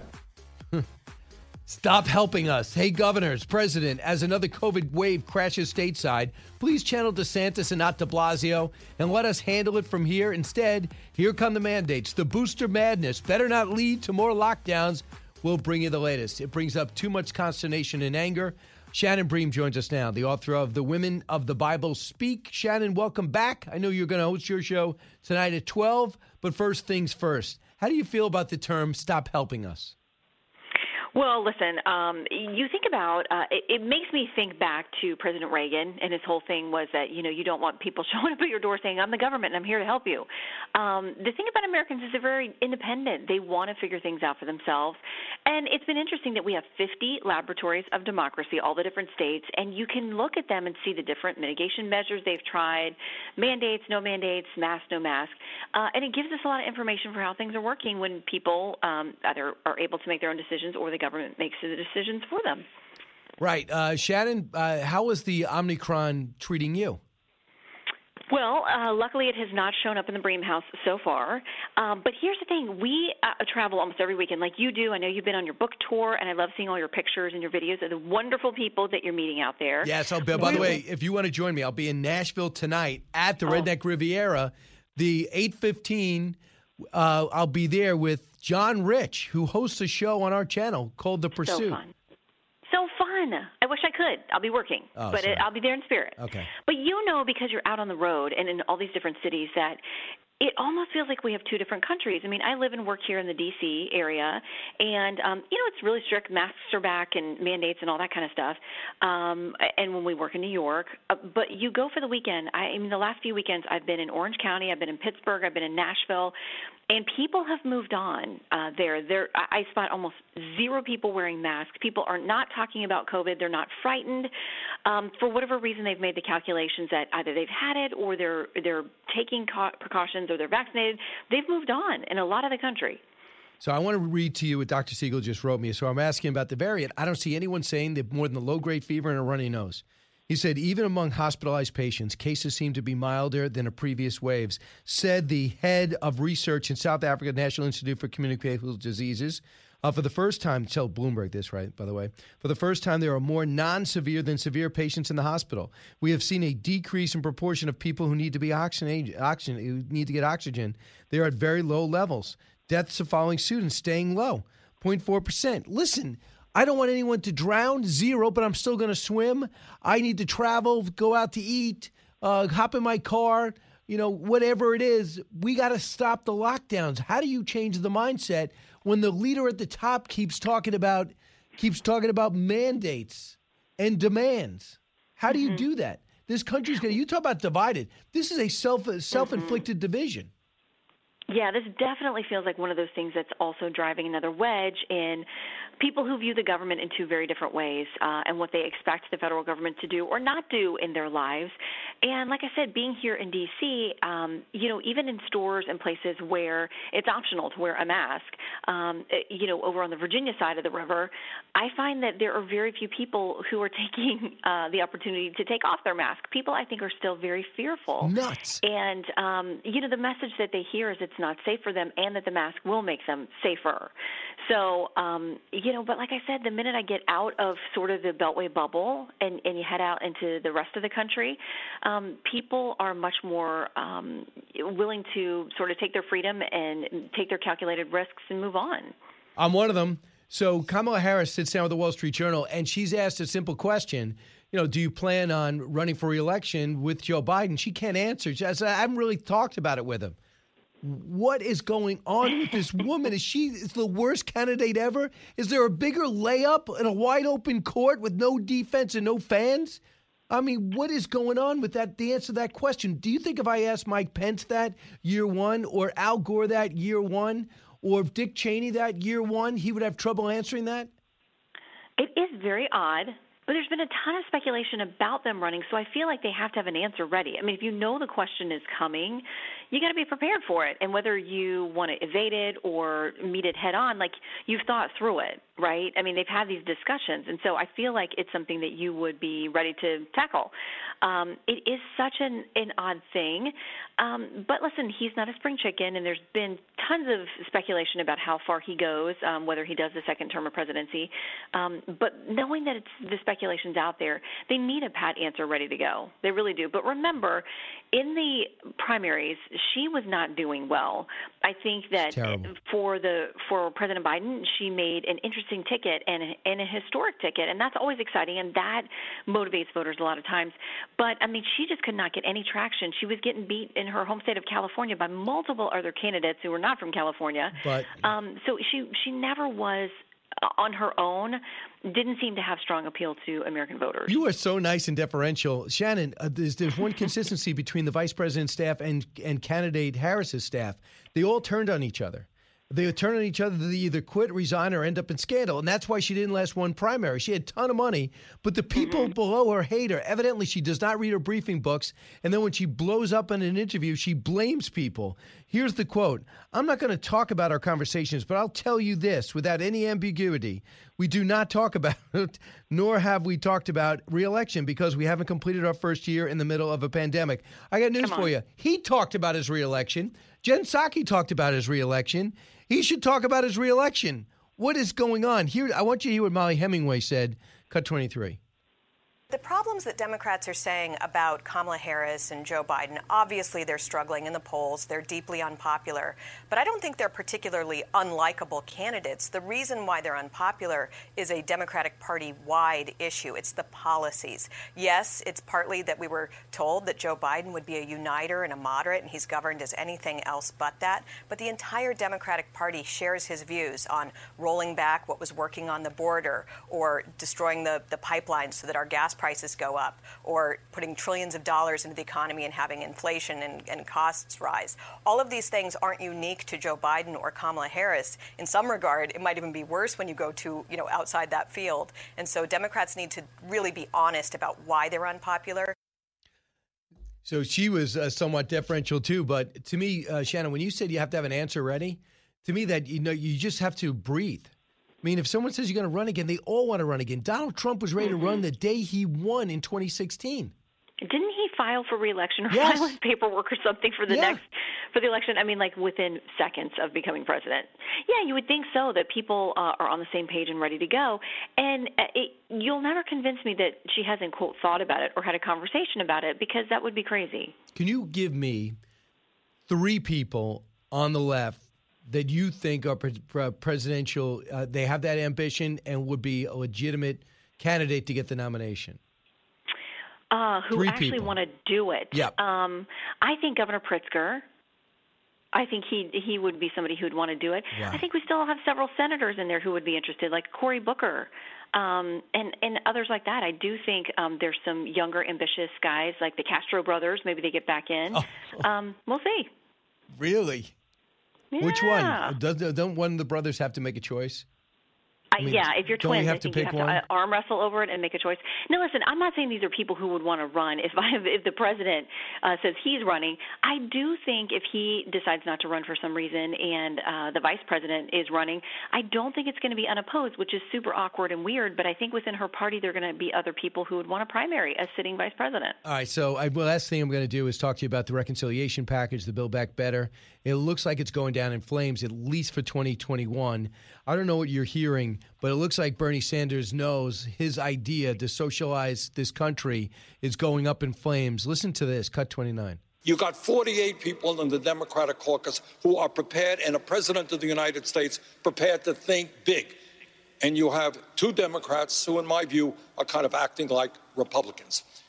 And to me, I respect other people's points of view, but I do not respect the arrogance of any member of the Senate who says, you know what, I'm going to torpedo this entire bill, supported overwhelmingly by the American people. And you got 2 people who say, you know what, hey, if you don't do it my way, I don't care what the president wants, I don't care what 48 of my colleagues want, it's my way or the highway. And that I regard as arrogance. Shannon? Well, first of all, I love that he is leveling what he thinks is the most horrible insult possible. They're behaving like Republicans. You probably can't think of a worse insult for those two. But listen, we've seen this on the other side too. Republicans often have, 1 or 2 people who keep them from getting what they want when they're trying to put something together too. Listen, you know what you're dealing with a couple of these senators, Manchin and Sinema. They've been very clear from the beginning what they will and won't do. Yes. So if you can't negotiate to that point, you're stuck. Numbers matter. That's what Chad Pergram, our illustrious congressional correspondent and Capitol Hill producer, always says. It's all about the math. And if you are straggling 1 or 2 people, those are 1 or 2 votes. And when the Senate is that close, every single person, every single vote, literally everyone can make or break every package over there. But what I think they're missing, and Bernie Sanders really doesn't get, is that they're supposed to represent their state. Mm-hmm. Their state does not want to destroy oil and gas.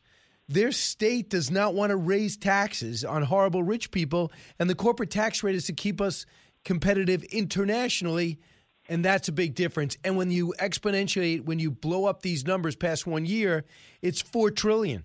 So they don't want to go along with something that they can't stomach.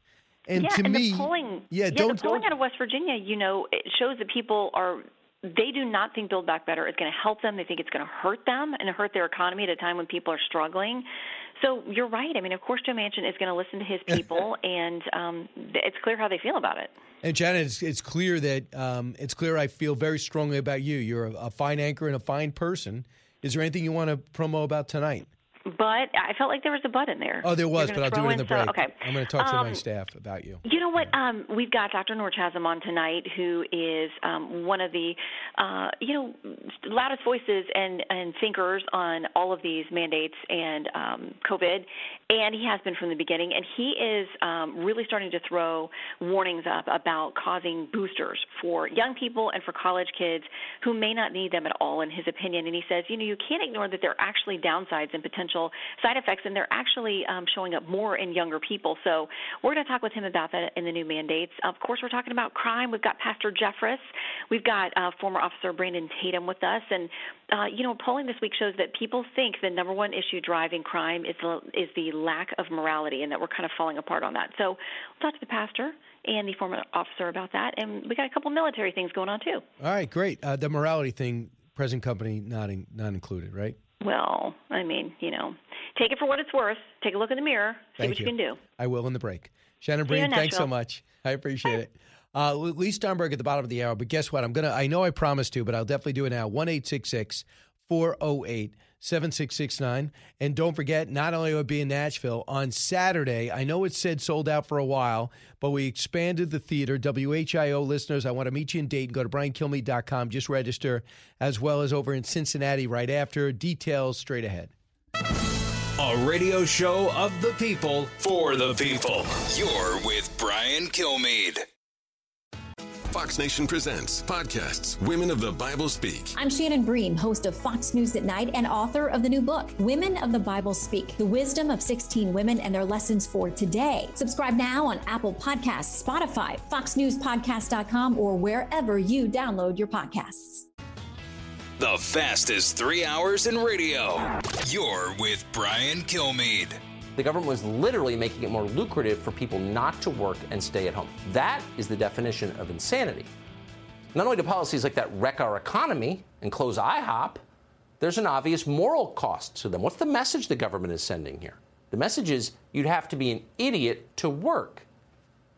So you got to wonder what damage that message has done to this country's attitudes about work. Well, here's one measure of that damage potentially.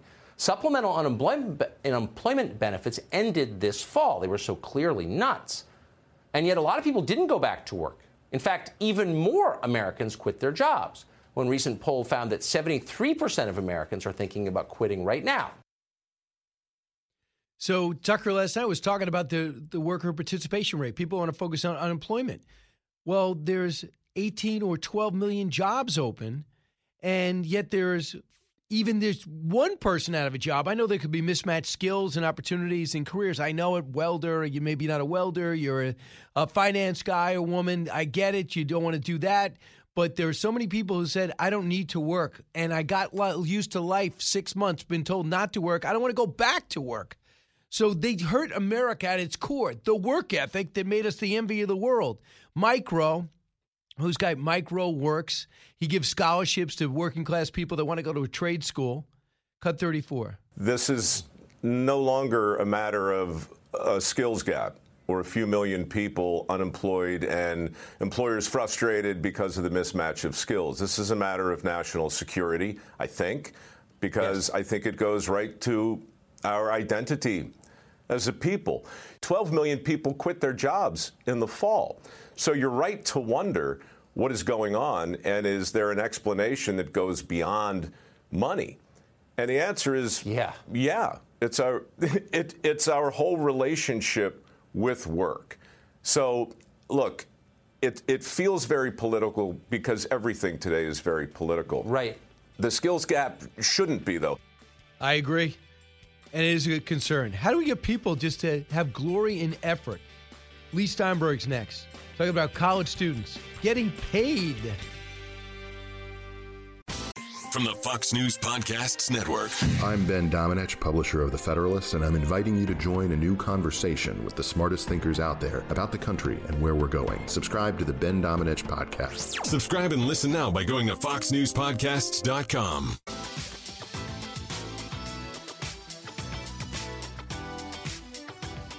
The talk show that's getting you talking. You're with Brian Kilmeade. When you go look at the NCAA, and the reason we're there is to make sure that everybody is equally treated. I just don't see any way in this world. It opens up so many different problems for college athletics. How are you going to say, okay, it gives you a big recruiting advantage. You come to California, you're going to make money. Then all of a sudden it breaks everything down.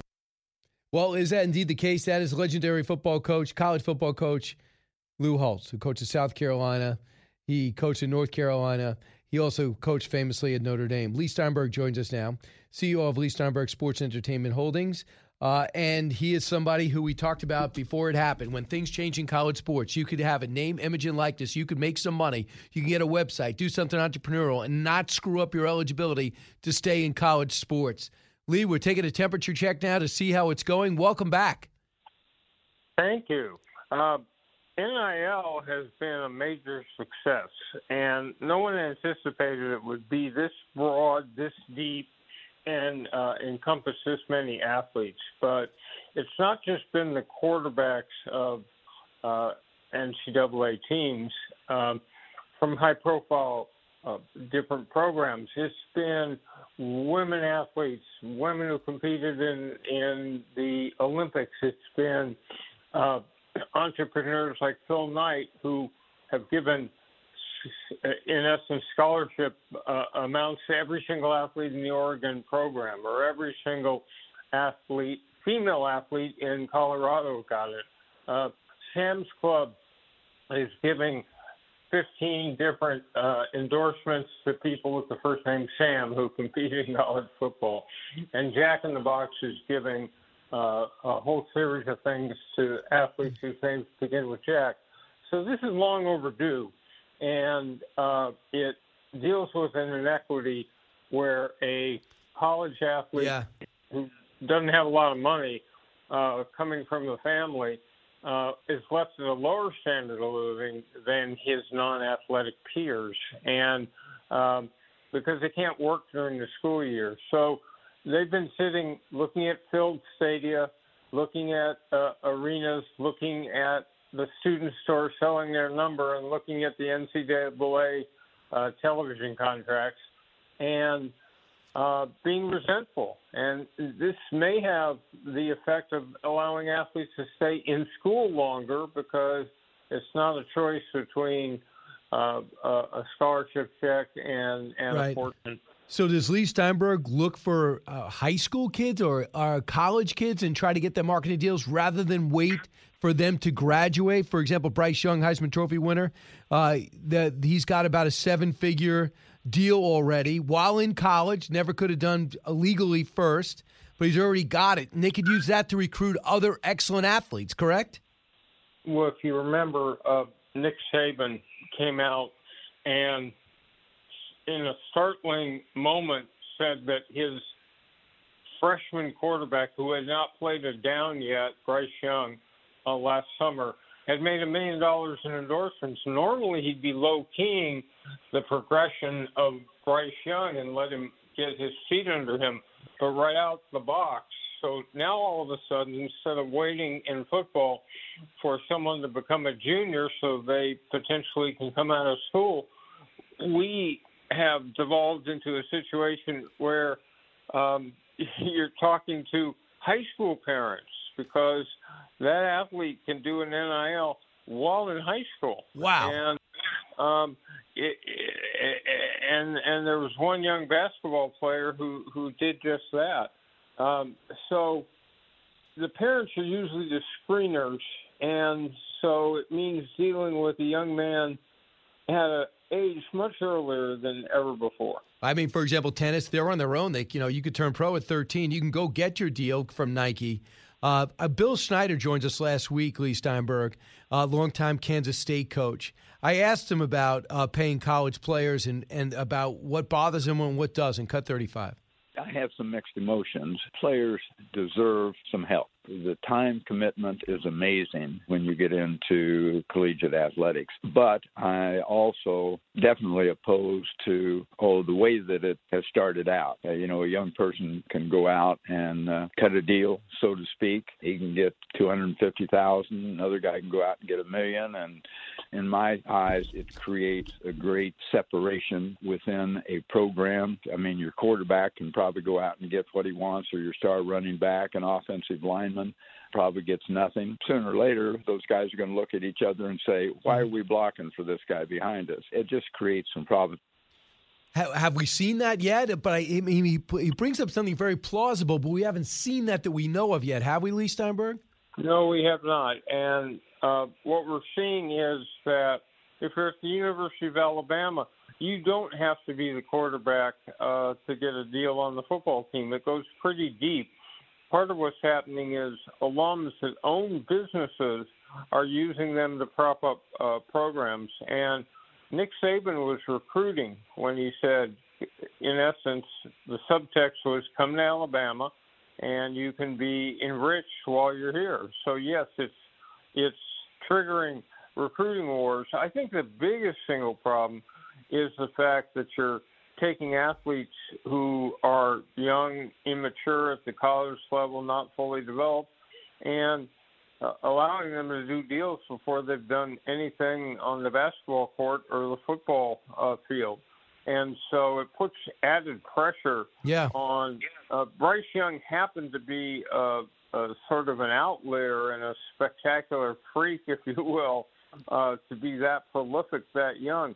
But in ordinary circumstances, for example, Patrick Mahomes, when he got to the pros, we heavily advised him not to do endorsement deals for the first 2 years so he could put the sport first and show everyone in the organization how committed he was and have some success and do community outreach and maybe set up a charitable program before he ever did it. So that's the model.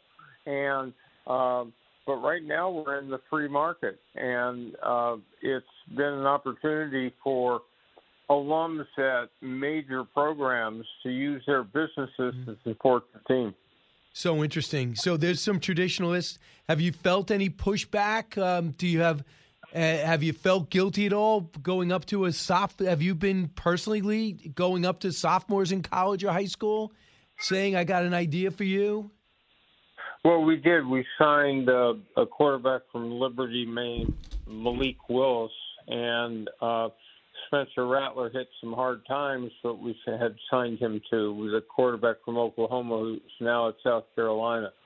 So not guilty because the young men and their families are critically aware of this opportunity, and they're out looking for representation.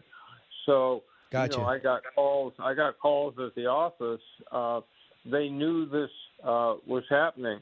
And it's finding its own level, and it's leading to some very creative uses of athletes. And let's face it, right after pro football, which is the country's most popular sport, comes college football.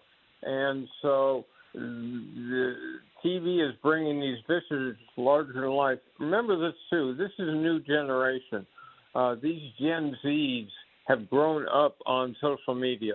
And the new currency, Brian, in how to judge marketability is how many followers someone has on Twitter or TikTok or Snapchat or Instagram. Wow. And so these athletes know how to brand themselves. And very often you'll look and high school athletes have complete websites that in some cases have a logo. They've already thought about how to market themselves. And so this is a generation different from the ones who came before them. They're completely conversant with social media and know how to brand themselves. So I want you to hear Lou Holtz to weigh in again. He just does not want this to happen. Cut 39. Let's understand why you go to school. You go to school in order to get an education. Why do schools even have sports? Because you learn so much from sports. You learn about adversity. You learn about getting along with other people. You learn about teamwork, being unselfish. All these qualities will carry over. You ask almost anybody who's ever played athletics how much they learned it, and that's why we have it. We don't have it for money. And let's also look, where's that money going? The money's going to build beautiful weight rooms, beautiful workout areas, supplemental food, great training tables, etc. Let's understand, why do we have a college sport? For education.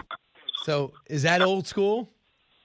It is, only from the standpoint that you and I would wish that every young athlete would get a college education. The reality is they don't now.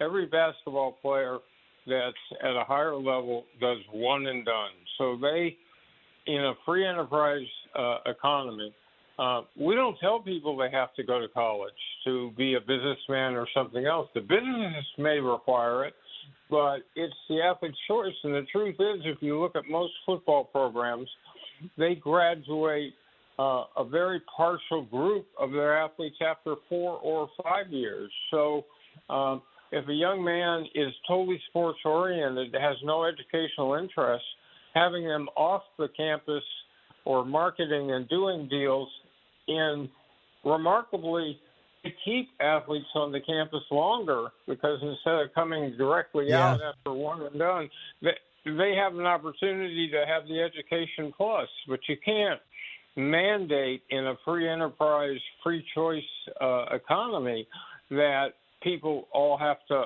attend college. And Lee, lastly, gambling. I can't believe how many times I listen to All Sports Radio, and I used to have you on when I did it out in California, and you had your own show too. that I'm hearing gambling. I don't even hear about games and teams, and I love this player. It's all about who can get me money. Are you okay with gambling in sports? I know it's coming regardless of what we think, but I find it disconcerting. Here's where I think the problem is. If you have an athlete somehow involved or compromised because of involvement with gamblers, bettors, underworld figures, and they start to get into debt, now they're tempted to shave their performance. Yep. The whole sports scene exists because you assume it's played on an equal playing field with people trying their hardest, and what happens on the field happens. But if all of a sudden you're worried that gambling influence does this, and keep in mind that teams have been very aggressive. You can go to a baseball game and see a gambling site, DraftKings or something, up there as a sponsor. And they own part, some of the team owners own part, or a league owns part of the fantasy site that involves gambling. And yes, I have mixed feelings about it. Yeah, Lee Steinberg, always great to talk to you. It's just so good to weigh in on something that's so new. You know, you want to see athletes do good. You just want to see the best, the most equal playing field possible. And I love the idea of still student athletes. Lee Steinberg, thanks so much. My pleasure. You got it. 1-866-408-7669. I'll come back and find out if there's indeed more to know. Don't go anywhere. Brian Kilmeade will be right back.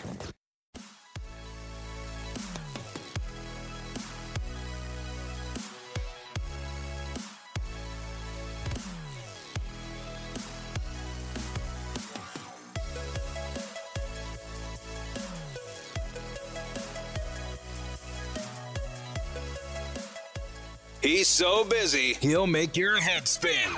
It's Brian Kilmeade.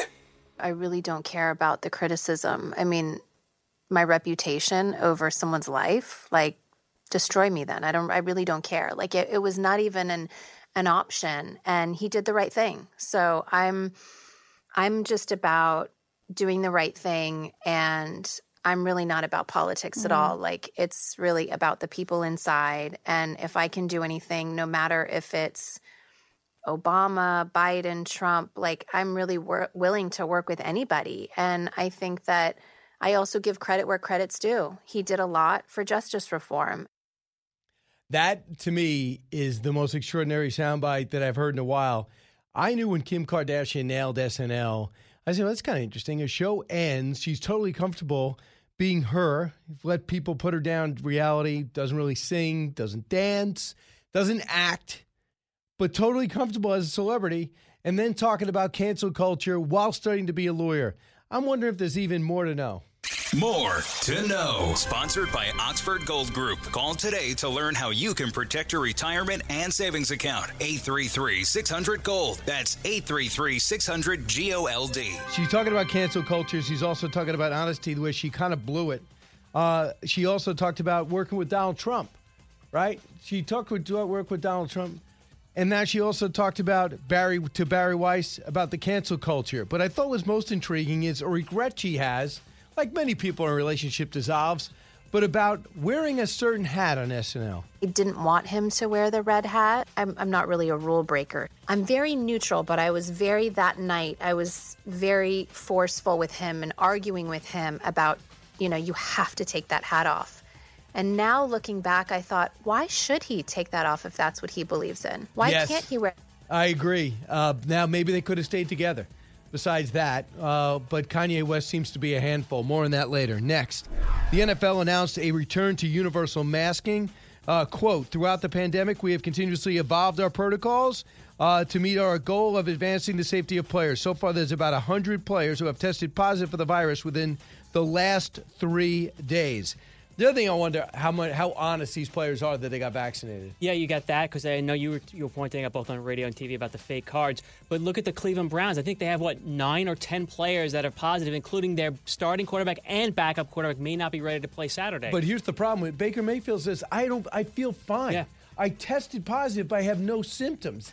That's the problem with this new Omni variant. Yeah, he's upset too. He felt that the protocols, if they were so concerned about this, he goes, they were barely even testing at points. Next, you still haven't shopped? Here are very few last-minute shipping deadlines. UPS says get it there by 23rd if you want next day air. FedEx says same day, the 24th they can do it.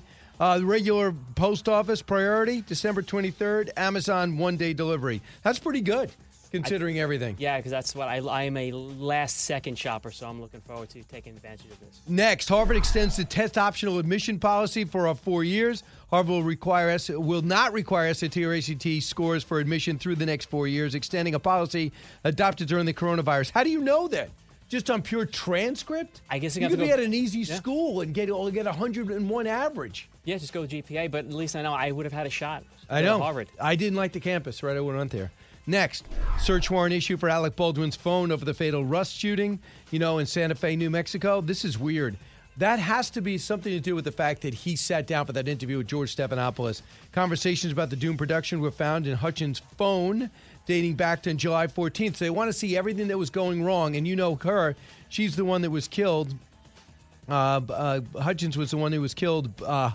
Halyna Hutchins was the one who was killed back in October inadvertently by Alec Baldwin. But I thought it was very telling that the sheriff, when he was on Fox and Friends, said to us, "Why did you say accident? We can't even say it's officially an accident." Nuts. Wow, it's over. Looks like this hour's over. Hey, I want to see you in Nashville tonight, 8:15, the Redneck Riviera. Drive from everywhere. Start now. I'll be signing The President and Freedom Fighter. The book remains in the top 10 of the country. Thank you so much. Then the WHRO listeners, I'll be talking for a while, taking your questions, and that'll be on Saturday.